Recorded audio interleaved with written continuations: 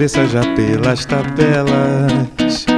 Claro que ninguém se importa com a minha aflição. Quando vi todo mundo na rua de blusa amarela, eu achei que era ela puxando o cordão 8 horas e danço de blusa amarela. Minha cabeça talvez faça as pazes assim.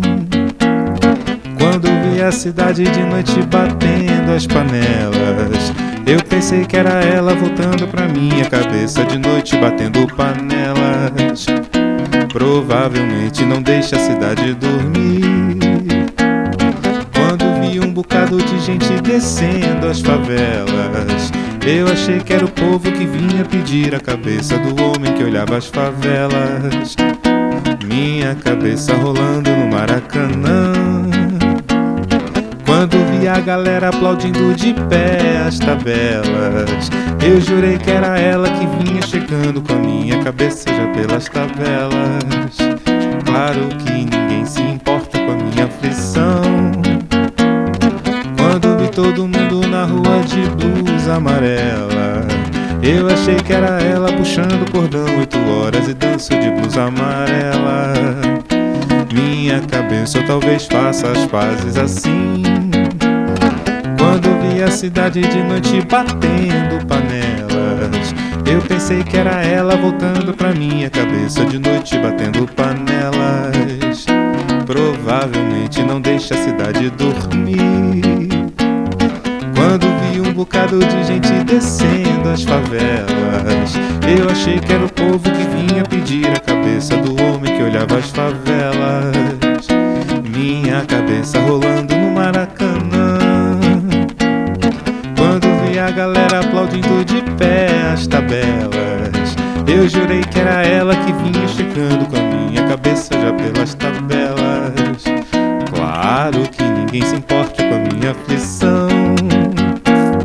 Quando vi todo mundo na rua de blusa amarela, eu achei que era ela puxando o cordão 8 horas e danço de blusa amarela. Minha cabeça talvez faça as pazes assim. Quando vi a cidade de noite batendo as panelas, eu pensei que era ela voltando pra minha cabeça de noite batendo panelas. Provavelmente não deixa a cidade dormir. Quando vi um bocado de gente descendo as favelas, eu achei que era o povo que vinha pedir a cabeça do homem que olhava as favelas. Minha cabeça rolando no Maracanã. Quando vi a galera aplaudindo de pé as tabelas, eu jurei que era ela que vinha chegando com a minha cabeça já pelas tabelas. Claro que ninguém se importa com a minha aflição. Quando vi todo mundo na rua de blusa amarela, eu achei que era ela puxando o cordão 8 horas e danço de blusa amarela. Minha cabeça talvez faça as pazes assim. Quando eu vi a cidade de noite batendo as panelas, eu pensei que era ela voltando pra minha cabeça de noite batendo panelas. Provavelmente não deixa a cidade dormir. Quando vi um bocado de gente descendo as favelas, eu achei que era um povo que vinha pedir a cabeça do homem que olhava as favelas.